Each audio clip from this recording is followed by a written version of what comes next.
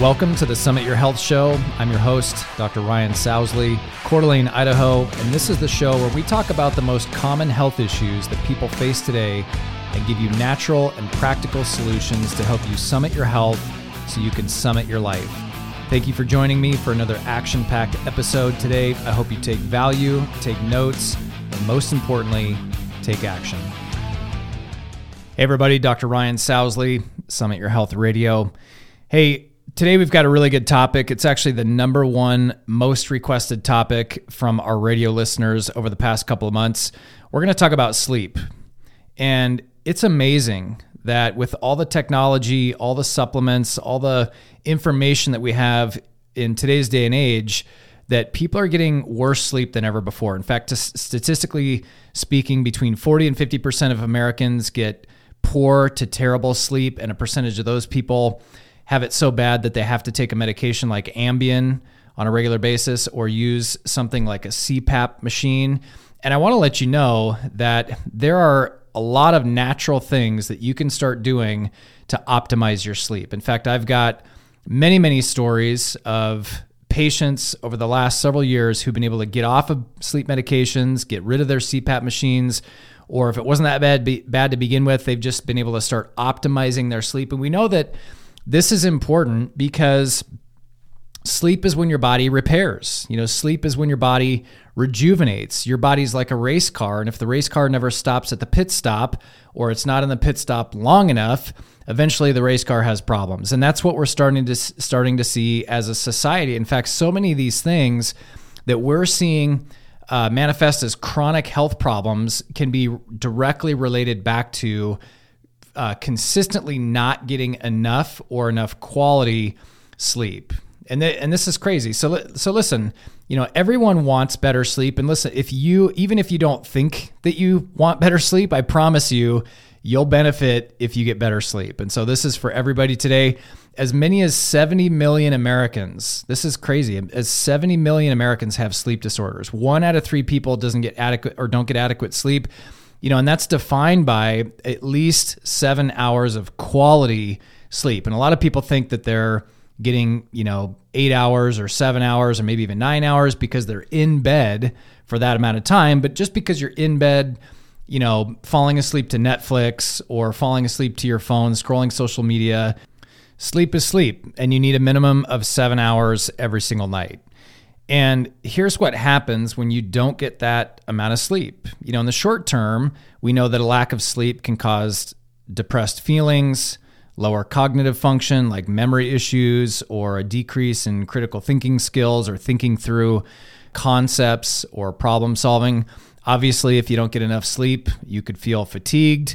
We know that also short-term effects of poor sleep or not enough sleep include a weakened immune system. That's why typically people, that are working towards a deadline, or even students that are studying for finals, or people that are getting ready for a big event and they're staying up later or they're pulling all-nighters, typically they get sick more often, or they're more susceptible to getting sick. This happens to a lot of people when they travel because of jet lag, and so their sleep rhythm gets thrown off, same type of thing. And even weight gain, even in the short term, not getting enough sleep throws off your circadian rhythm, which throws off your hormone balance and can even lead to weight gain. We know in the long run that if you consistently don't get enough sleep, number one, and this should probably matter more than anything else, they've been able to prove that people that don't get adequate sleep over decades literally die sooner than people that get better sleep. And it's regardless of all of their lifestyle factors. You could eat poorly, you could not exercise, you could do all the things wrong compared to someone who does it all right, but they're not getting enough sleep. It's one of those non-negotiable things, right? And it's not just, it used to be kind of a badge of honor, like, oh, I can get away with only 5 hours of sleep or 6 hours of sleep and I'm super productive. Well, you might be able to get away with that for a little bit, but I promise you're not getting away with it forever. Long term, we know that the negative outcomes of people that don't get enough sleep are things like high blood pressure, heart disease, diabetes, stroke, and even obesity. And so I want to go through, because I think if you just stop there for a second, you think about that list just in and of itself. High blood pressure, heart disease, diabetes, stroke, obesity. I mean, that's like 90% of the population over 50 years old. You know what I mean? Think about yourself or your family or all the friends that you have or the people that you go to church with. Like how many people between you and your family or the people that you do life with, how many of those people don't have one of the things I just listed off? High blood pressure, heart disease, diabetes, stroke, obesity. All of these things, all of them are made worse when you don't get adequate sleep. So listen, everybody benefits from better sleep. And that does not mean that you got to stay in bed for 9 or 10 hours. In fact, there's actually a diminished return if you're in bed for too long, but 7 to 8 hours of quality, high impact sleep is what I call it.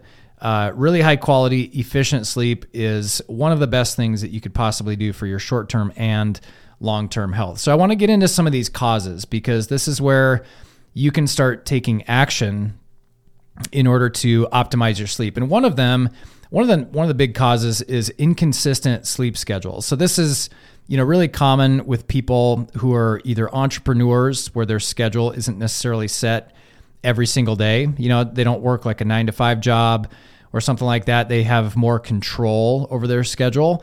That sounds like a great thing. And I personally think it is because that's kind of how my life operates.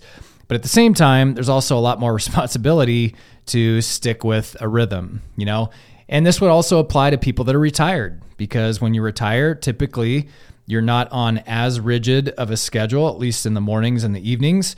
And so even though you might have activities that you're committed to, typically your sleep schedule is a lot less rigid. And that can be a problem. If you're going to bed at a different time every night, you're waking up at a different time every morning, your circadian rhythm really loves patterns. And so ideally, if you can make yourself go to bed within 30 minutes of the same time every night and then make yourself wake up the next morning within 30 minutes every morning, you're going to be in a lot better place. So just try to have a consistent sleep schedule. Now, if you're on vacation or you have people visiting or whatever, that's fine. If it's not the norm, it's not the norm. But if that's the norm, it's not a good thing. Okay, here's the second one. And this is kind of a touchy one because everybody loves their coffee and I'm right there with you. I mean, I don't have many vices and I wouldn't even say it's necessarily a vice, but this is one thing that I would really hate to give up, and it's caffeine. So here's what you need to know about caffeine, and then you can try to be smart and responsible about how you consume it. That's what I try to do, okay? But here's what you need to know, that the half-life of caffeine, so caffeine's obviously a stimulant, we all know that, but the half-life of caffeine is about 5 hours on average. And in some people that are slower metabolizers of caffeine, it can be 9 hours. And so what that means is in a 12-ounce coffee, if you have a 12-ounce coffee at noon, there's about 150 to 180 milligrams of caffeine, which means if you were a slow metabolizer, at 9 p.m., you'd still have 75, at minimum, 75 milligrams of caffeine in your system at 9 p.m. And that's the equivalent of a shot of espresso. So if you're trying to go to bed at 9 p.m. and you're like, man, I had my coffee at noon right after lunch, why am I still wired? Or why is it so hard to go to bed? You may be a slow metabolizer of caffeine. Now, there are some people on the other end of the spectrum that are fast metabolizers, and you might be the type of person that can drink coffee after dinner and have no problem going to bed. Personally, that's kind of how I roll. I don't really think it affects my sleep very much. Whereas my wife, if she has caffeine after, 1 or 2 o'clock in the afternoon, she's up till midnight. So everybody's a little bit different, but if you have trouble sleeping, even if you think you're a fast metabolizer of caffeine, I would just recommend get rid of it for at least a couple of weeks and just see how you do. Now, obviously, the first few days or so going to be a little rough. You're going to have some alternative symptoms that might not be the best, but eventually it's going to help your body just calm down, right? And then you'll really know whether or not the caffeine was that big of a deal. So just get rid of it for a short time or start doing like a half decaf, especially if you drink coffee midday. The next one kind of dovetails along with caffeine, another touchy one that people don't love to talk about giving up, but it's alcohol. Alcohol, the reason why alcohol, especially right before bed, alcohol in and of itself is not necessarily bad for sleep unless you're drinking it right before bed, like within an hour of trying to go to sleep. The reason why alcohol interferes with sleep is because it interferes with melatonin production in your brain. And that's the hormone that your brain produces to help you go to sleep. And melatonin kind of builds up as the day goes on. So it starts to ramp up about midday. And then by the time you go to sleep at night, your melatonin levels are highest. Well, when you drink alcohol, it interferes with the production and regulation of melatonin levels. And it can kind of undermine that whole process, which is why a lot of times, and it's kind of counterintuitive, because for a lot of people, they think that having a drink at the end of the day is what helps them relax and unwind, and it maybe even makes you feel like it's easier to fall asleep. And that may be true, but I promise you that even though it might feel easier to fall asleep, it interferes with your ability to stay asleep and then also get deep sleep. So it's not just about falling asleep. Falling asleep is one thing. The other thing, though, is staying asleep and then making sure that you get deep sleep, REM sleep. That's really where your body restores and rejuvenates. So my recommendation is, again, and this applies if you have poor sleep. If you don't have poor sleep, maybe some of these things you do, maybe some of them you don't. You can pick and choose. But if you already have poor sleep, I recommend doing all of these to the best of your ability. And like I said, with alcohol, it's okay if you have some. Just try not to drink within about 2 hours of bedtime. If you could make it to 3 hours before bed, that's even better. But at the very minimum, don't drink alcohol within 2 hours of trying to go to sleep. Here's another one, and this is super common. I don't meet a whole lot of people in the world anymore that don't feel like they're stressed or have more stress now than they did in the past. But the thing is that stress is not necessarily bad, but chronic stress is bad. Stress is what makes muscles bigger. Stress is what makes you, want to study hard to get good grades. Stress is the thing that forces you to become a better person when you're in a relationship. All these things. Stress is not bad, but chronic stress is very bad. And what stress does, and the reason why it affects your sleep, is because stress triggers the fight or flight response, or the sympathetic response in your nervous system, which directly impacts cortisol levels. And cortisol is your stress hormone. You've probably heard that before. And cortisol is not a bad thing. Like a lot of people out there are talking about how cortisol is bad and we should do everything we can to get rid of cortisol. No, that's not true. Cortisol is really high in the mornings when you wake up, and cortisol is what helps give your body energy and feel alert. But you don't want high cortisol levels in the evening when you're trying to wind down and go to bed. And so stress, just like if you were getting chased by a bear in the woods, you wouldn't feel like going to sleep. You'd feel like being as alive and alert as you possibly could be. That's because cortisol is coursing through your veins. But stress causes cortisol levels to go up. And so the problem is, if you're stressed out and it's a consistent thing and you're not able to find a way to de-stress at the end of the day or leave work at work, you're going to have higher cortisol levels in the evening, and it's going to be really hard to go to bed. It's going to interfere with the rest of your hormone balance, and it kind of works inversely with melatonin, right? So when the cortisol is really high, melatonin's typically pretty low, and then vice versa. So things like journaling or taking a walk, if you have the ability to utilize a sauna is really good for reducing stress, especially at the end of the day. Prayer and meditation in the afternoon and the evening can also be beneficial. Just anything that you need to do to unwind, get your mind off of the stresses in the world. My personal favorite is gratitude, because I think it's just about impossible to be in a state of anxiety or depression or stress and be grateful at the same time. And so what I do is I just have a small gratitude journal. I actually do this in the morning, but I feel like it carries me throughout the day. But for you, whatever it needs to be, you've got to find a way to de-stress, because if you don't, stress is going to increase cortisol levels. It's going to interfere with melatonin production and regulation, and it's going to affect either your ability to fall asleep or your ability to stay asleep and get great sleep. This all reminds me of a patient that we had who came into the office about 6 years ago, and this guy's name was Jim. And when Jim first came in the office, he was in his upper 60s, and he'd been on a CPAP machine. So he was getting terrible sleep. They were telling him that he wasn't breathing very well during the night. He would actually stop breathing every now and again. And so his wife was really worried about him, and they had spent about $3,000 doing this sleep study, all to figure this out. And then he had to take this CPAP machine home, and he'd been using this thing for years, and he felt like it was kind of working, but it was a nuisance. And then anytime he would travel, he'd have to bring it and make sure that it was, functional and all those different things.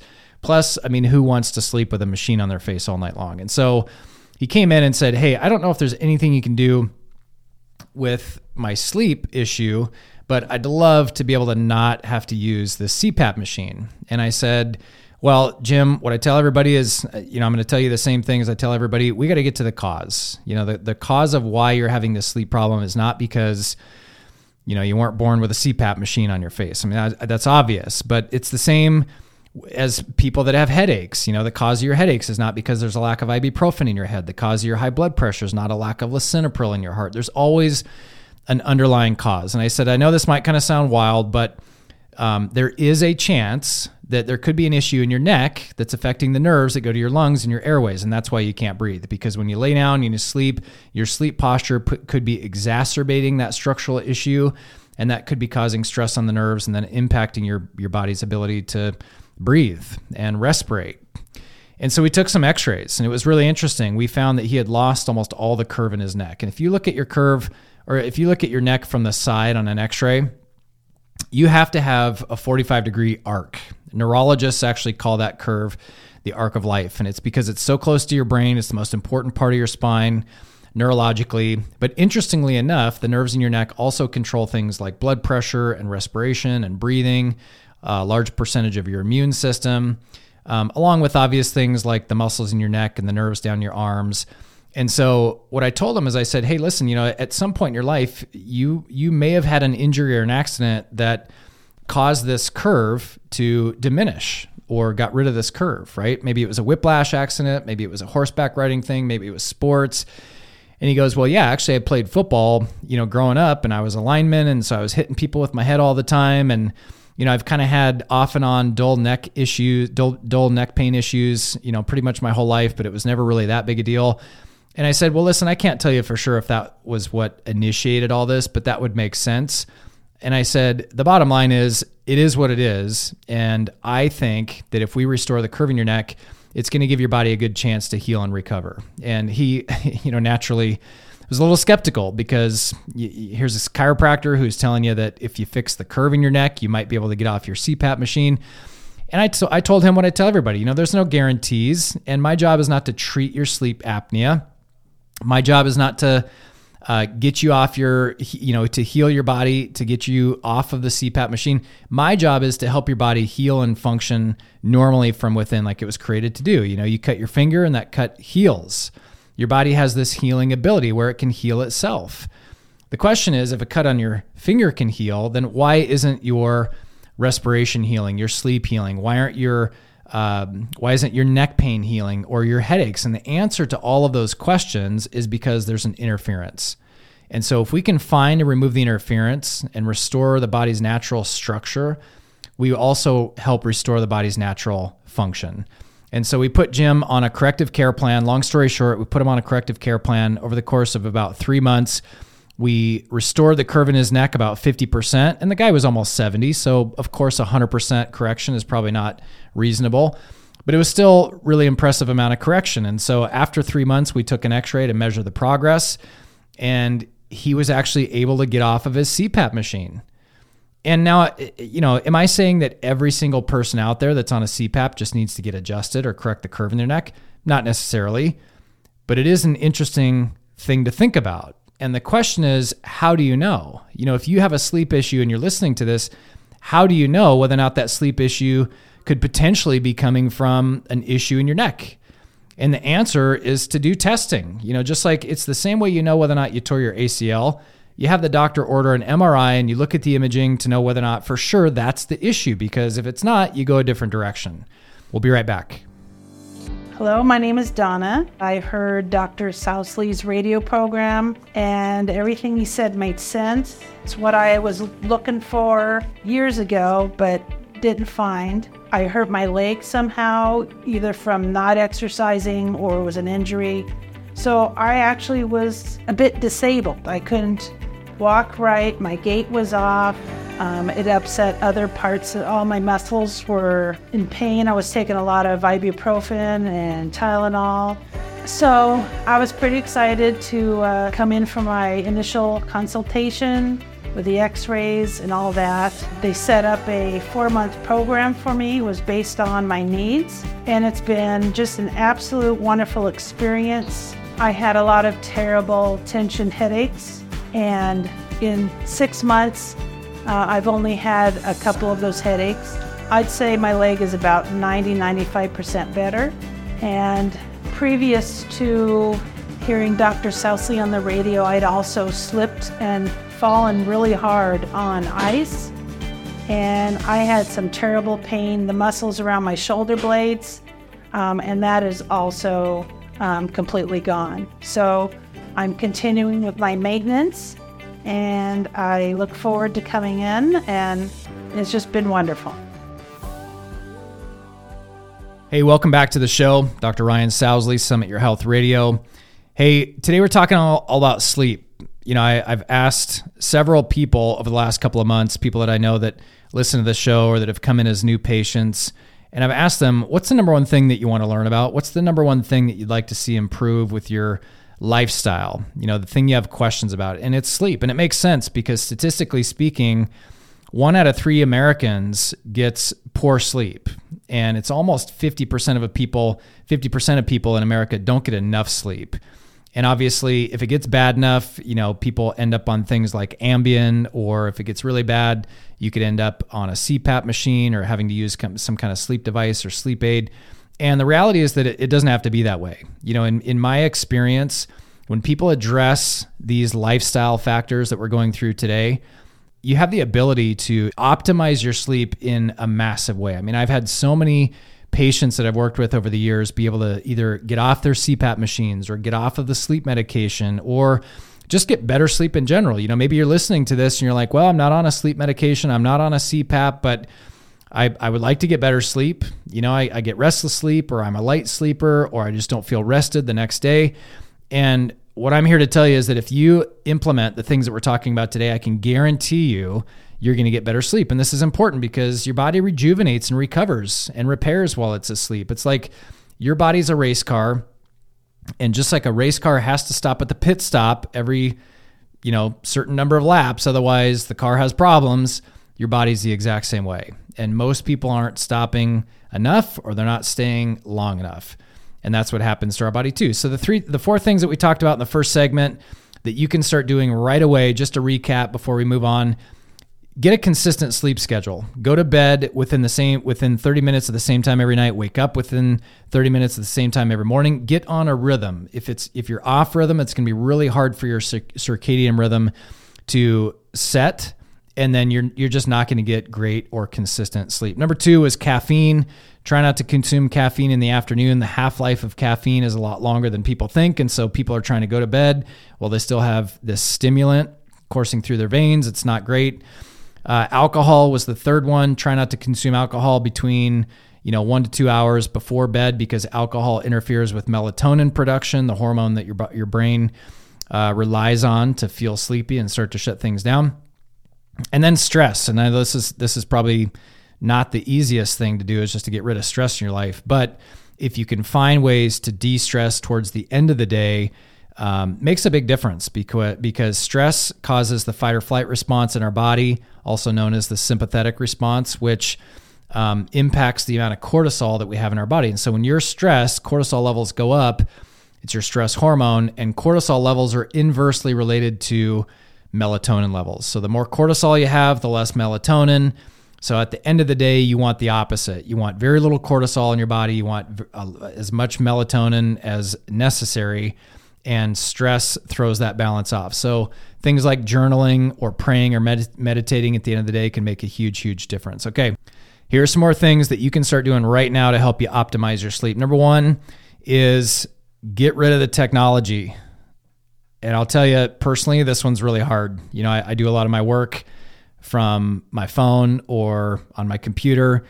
And just like everybody else, me and my family like to watch a movie or watch a little TV before we go to bed. I watch a lot of sports. And so it's not easy to get rid of the technology right before bed. But I promise you, reducing the amount of technology and even the amount of light, like artificial light that your eyes are exposed to right before bed makes a huge difference. And the reason why is, too much brain stimulation can make it harder to wind down just neurologically. If your brain's thinking about all the things that you got to get done, or your brain's trying to process the action movie that you just watched, and then you're trying to go to bed, just a lot of stimulation can make it hard for your brain to wind down. So obviously, if you can reduce that, your brain's going to have an easier time going to sleep.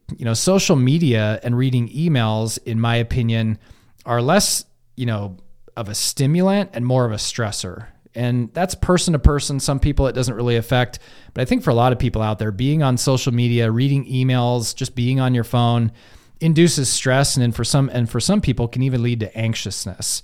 So try to get rid of that stuff at least an hour or two before bed. And then the thing with the lights is, artificial light typically has quite a bit of blue light in it. And the neat thing is that they're making these smart light bulbs now that you can either dim or change the brightness throughout the day. You can also get glasses that block blue light, which I highly recommend if you have to be on some kind of technology, right before bed.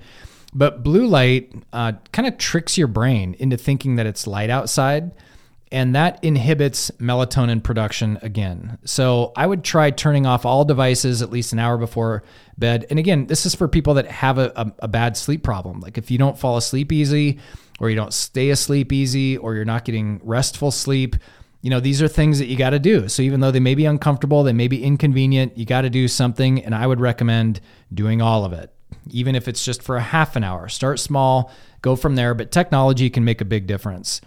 The next one is food.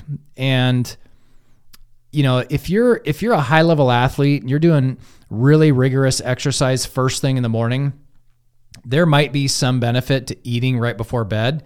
For the rest of you or us, that's not the case. For the rest of us, eating right before bed pretty much has no health benefit whatsoever, but has lots of potential health detriment.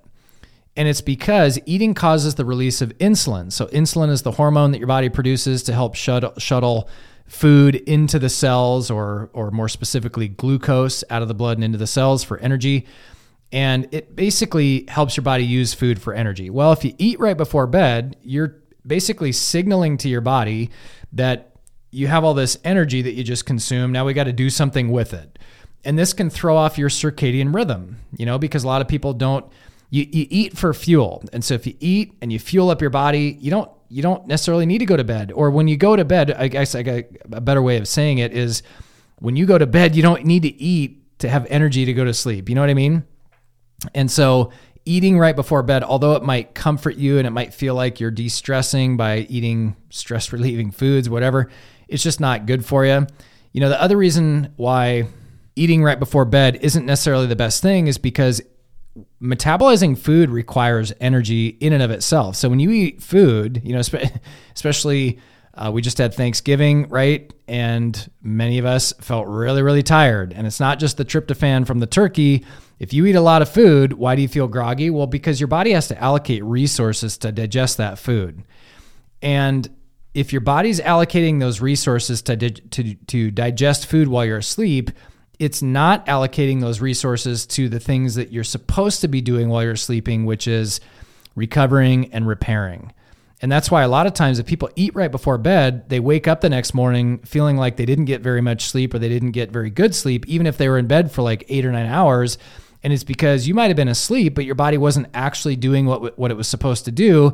It was too busy digesting food, and it wasn't busy enough recovering and repairing. So my recommendation is try to stop eating at least 2 hours before you go to bed, right? You should be going to bed just a little bit hungry, and I promise you're not going to starve to death. You got plenty in reserves. If you go to bed just a little bit hungry, I promise you get a lot better sleep. The next one is chronic pain. And, for obvious reasons, if you're in a bunch of pain, it can make it hard to get comfortable when you go to bed at night. And so for a lot of people that have, some kind of issue, like maybe it's back pain or neck pain or headaches, or maybe even something neurological like numbness and tingling in their arms or their legs, like sciatica. For some people, it doesn't manifest until you're actually asleep, and it turns into something like restless leg syndrome. But if you have chronic pain, it's really hard to get to sleep. It's also, for some people, it's not a matter of getting to sleep, but it's after all the tissues and all the circulation in your body's kind of slowed down a little bit, and the tissues and the joints have kind of stopped moving. All of a sudden, you start to feel like the Tin Man, and all those aches and pains kind of come alive while you're sleeping because you're not moving your body. And I hear this all the time from people. In fact, it's one of the questions I ask in order to determine, kind of which direction we're trying to head in terms of diagnosing an issue. But if you have more pain in the morning, and then once you get moving, it feels better, typically that's an arthritis problem or a degeneration problem. If you feel better in the morning, and then as you start to use and move your body, things get worse, well, typically that's either a neurological issue or a soft tissue issue, like a ligament or a tendon or a muscle problem, because if you're using it and it's injured or there's a problem, you're going to make it mad, right? Whereas degeneration and arthritis aren't necessarily an injury, but they are, they are prone to inflammation, and they do better with circulation. That's why movement typically makes arthritis or degeneration feel better. And that's why a lot of people, once they stop moving, it hurts worse. So this is really common, in people that have back or neck issues, because your sleep posture either makes them better or worse. And it also affects people, like I said, with neurological issues in their extremities, like sciatica or numbness and tingling in their arms, or even restless leg syndrome. And, this reminds me of a story of this woman that came in as a new patient a couple of years ago. Her name was Rebecca, and she was in her 50s, and she had worked her whole life at a bank handling money on a computer, or handling money or working on a computer. And so she came in with neck pain, and she also had headaches, and she also thought she had carpal tunnel in her right hand. And she thought, because I use my right hand to write and I use my mouse with my right hand, I'm typically counting money with my right hand, it just makes sense. And when it would get bad enough, she would tell me she would take an ibuprofen or a muscle relaxer, and every once in a while, she felt like she would have to take a Vicodin, which is actually a pretty heavy-duty prescription narcotic painkiller. And she goes, I really don't like taking the medication, but when it's bad, it's really bad. Not only does it affect my ability to do my job, because I have to work a mouse and I have to count money and I have to be precise, and there's a lot of dexterity and fine motor movements involved, but I've found that it really impacts my sleep. And that was her main motivation, and for her, when she would only get 4 to 5 hours of decent sleep per night because she was in so much pain, she said obviously it affected her ability to do her job. But the thing that was killing her is that it was ruining her weekends. She felt like she had to spend all weekend catching up on sleep, or she was just in so much pain that she just wanted to sit on the couch and watch TV or do nothing. And so it was interfering with her social life and family life and all those different things.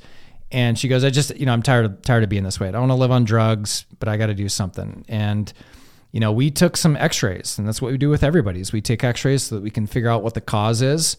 And we found that she had a major subluxation or misalignment in her neck that was causing pressure on the nerves coming down her right arm. And so if you look at an x-ray of a spine from front to back, you don't have to be a chiropractor or an orthopedist to know this, but your spine has to be straight, right? Balance and symmetry are things that our body needs to function optimally, right? Like you can't have a shoulder that's higher than the other one. You can't have a head tilt, or you can't have hips that are unlevel. You can't have one foot that flares out and the other one that goes straight. Balance and symmetry allow us to function optimally, biomechanically, but also neurologically. And so when you're looking at an x-ray from front to back, obviously your spine has to be straight. Well, when we looked at her neck and upper back x-ray, it's called a cervical thoracic x-ray, where we can see the neck and the upper back and the shoulders all at once. We saw a major subluxation or misalignment that looked like it was curving. So instead of a straight line up and down, it was more like a C-shaped curve, and the apex of the C was like right where her neck met her upper back, like where the cervical spine meets the thoracic spine. It's called the CT junction.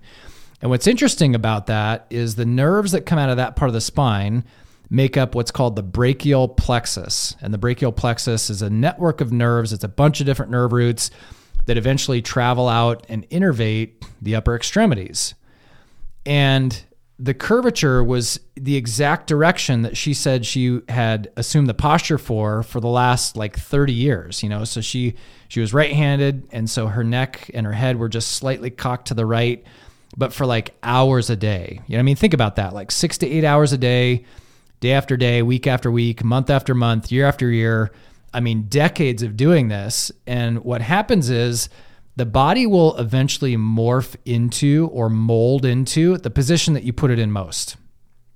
Let me say that again, because this is really important. As a chiropractor, I try to beat this into my patients. Not really, but your body will mold into the position that you put it in most. What does that mean? Well, if you sit at a desk and you're hunched forward, hour after hour, day after day, year after year, all that, that's going to become your permanent posture. And that's why you see a lot of older people that they literally can't stand up straight. That is not because you got old. Let me be clear about that. Getting older does not mean that your posture is going to suck. That's not how that works. There's a lot of people in their 80s, 90s, or even over 100 that have perfect posture, and they're still out there doing all the things they want to do because posture is directly related to function, which is a topic for another time, but it is. But your posture will mold to the position that you put your spine in, either intentionally or not, over time. And so for her, it made perfect sense. She was slightly cocking her head to the side because she was using the mouse. She was counting money. She was writing on paper. She was working on the computer.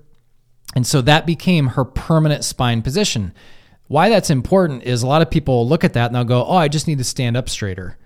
I just need to stand there with my right shoulder a little higher to take that curve. Well, good luck with that. You can only do that consciously for so many seconds or minutes before you have to actually go back to your life. And then your body reverts back to its normal, or what it thinks is its normal position.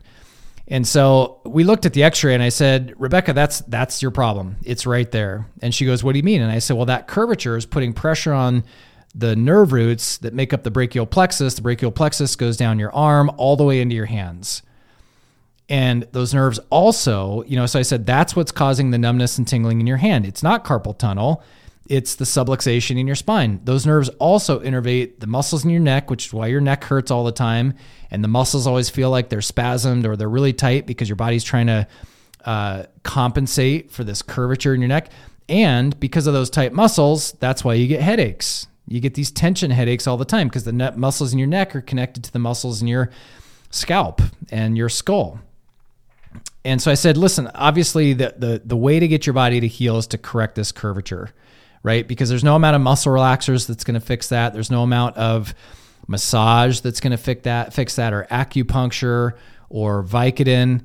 And the only way that your body's going to heal is to fix that lateral curve in your neck. And so I put her on a corrective care plan, and little by little, she started getting better. And it was really interesting because at the beginning, after just a few adjustments, her neck pain and her headaches almost went away completely. And about a month and a half after she started her corrective care plan, her numbness and tingling in her hands, what she thought was carpal tunnel, was completely gone.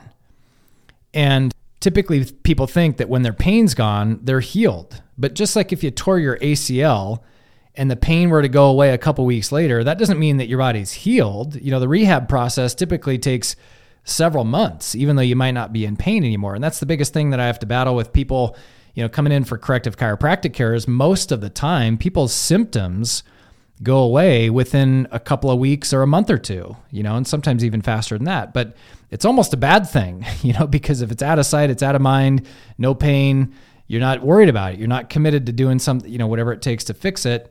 And so, that we had that conversation. I said, listen, I know you feel a lot better, but we still have work to do. We still have to stabilize and strengthen your spine so that we can correct the structure so this problem doesn't come back. Because that's the thing. If you get a couple of adjustments and your pain goes away, but you don't actually fix the underlying structural issue, it's only a matter of time before the issue comes back because you didn't actually fix it. You just treated the symptoms with chiropractic, right? And, so she stuck with it. About 4 months after she initially started care, we took a progress x-ray and her neck was about 90% better structurally. And so she graduated into more of a maintenance routine where she was just coming in every once in a while for tune-ups. And to this day, this was, I guess, 2 or 3 years ago. To this day, she doesn't have any carpal tunnel symptoms, even though she still works at the bank. She still does the job she's always done for 30 plus years, but she has no more neck pain. She has no more headaches. She has no more carpal tunnel symptoms. And it's because we were able to find and correct the cause of the problem. We're going to take a short break. We'll be right back. Hello, my name is Dale. Almost 8 years ago, I started coming to see Dr. Ryan Sousley at his clinic.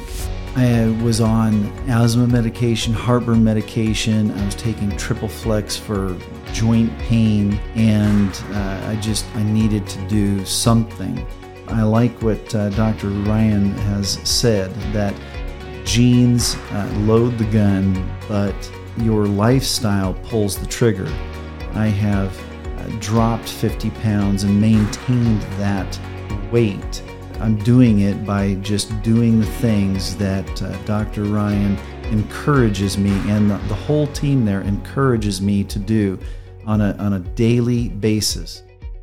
Today we've been talking all about sleep, and it's one of the hottest topics in health and wellness. I asked a bunch of people what the number one thing was that they want to learn about or optimize with their lifestyle, and it was almost unanimous. It was sleep. And so I took a bunch of time today going through some very specific action steps that you can take to optimize your sleep. And I just want to remind you that this is, I think, a lot more important than people think, because your body repairs and recovers while you're asleep. And statistically speaking, 1 out of 3 people don't get anywhere near the type or the quantity of sleep that they really need to function optimally. And we know that poor sleep leads to things like depressed feelings, lower cognitive function, fatigue, a weakened immune system, weight gain.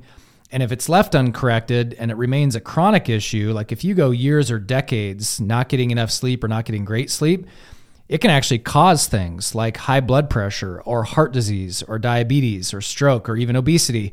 And so the action steps that we talked about today, I just want to recap real quick. So if you missed the beginning, I want to give you rapid fire action steps. Number 1, set a consistent sleep schedule. Try to go to sleep within the same 30-minute time window every night, and then wake up within the same 30-minute time window in the morning. When you're on a consistent sleep schedule, your body's circadian rhythm has a chance to set in and go to work for you. It'll become a lot easier, just like anything else that you do. Any other routine that you set up in your life, if you set up a routine for sleep, it's going to be a lot easier to execute. Number 2 was caffeine. Cut the coffee after lunch. Coffee has a shelf life of between 5 and 9 hours. And so for people that are slow caffeine metabolizers, a lot of times you're trying to go to bed with the equivalent of a shot of espresso in your bloodstream still. And you wonder why you can't fall asleep or why you're not getting great sleep. You just might need to cut the caffeine, at least after lunch. The next one was alcohol. And for a similar reason, just different mechanism, when you consume alcohol right before bed, it interferes with your brain's ability to produce melatonin. And so melatonin's the hormone that your brain produces in order to help you go to sleep, right? Melatonin naturally builds up throughout the day, so its levels are highest right before bed. And when you drink alcohol, it interferes with that process. A lot of times it feels like it's easier to go to bed after a drink or two, but oftentimes it leads to restless or really terrible sleep. So just cut the alcohol within 2 hours before bed, and you'll be a lot better off. The next one was stress. And this is a tough one because everyone's stressed. There's no such thing as eliminating stress altogether from your life. But if you can practice gratitude or do things that help you de-stress in the evening, like maybe go for a walk or jump in the sauna if you have that ability, or a hot tub if you have one of those, or even just journaling, praying and meditating, or thinking of the things that you're grateful for. These things can help reduce the negative effects of chronic stress. Chronic stress increases cortisol levels in our body, which also interfere with our body's melatonin levels. So practicing gratitude or doing something to de-stress at the end of the day makes a big difference. The next one was try to turn off all the technology and as many lights as possible, at least an hour before bed, because TV stimulates the brain. That makes it harder to wind down. Social media, emails, being on your phone oftentimes induces stress or causes anxiety or anxiousness. And even just the light from all these devices, or even just the light bulbs in your house, most of them contain high levels of blue light, which tell your brain that it's light outside, which kind of trick your brain into, reducing melatonin levels or thinking it's light so it doesn't want to go to sleep.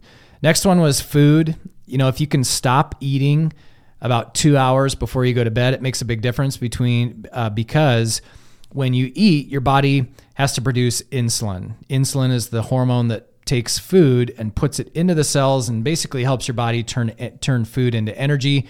Well, if your body's doing that, it's not trying to go to sleep, or it makes it a lot harder. It also has the potential to affect melatonin levels again. There's a theme here, if you hadn't noticed, that we want to do everything we can to not interfere with melatonin levels.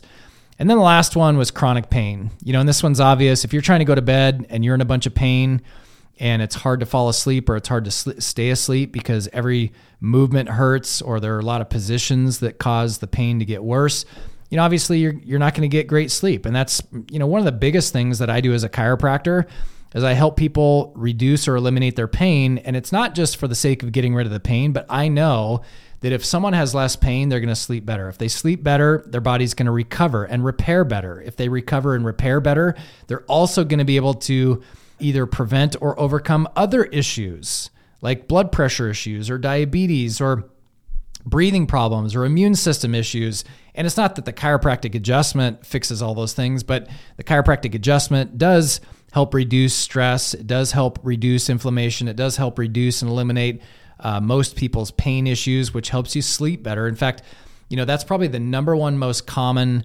response that I get from people after their first adjustment. So when you come in as a new patient, step number one is obviously figuring out what's causing the problem. And that's why we do x-rays. That's why we do infrared nerve scans and all the other things that we do. But the second visit is all about going over the cause of the problem. And then most people, they're there because they want to get better. And so we start with the first adjustment. And I text people usually that night just to ask them how they're doing. And the most common response I get the next day, at least, is, man, I got a wonderful night's sleep. And again, there's no magic behind getting adjusted that helps you sleep better.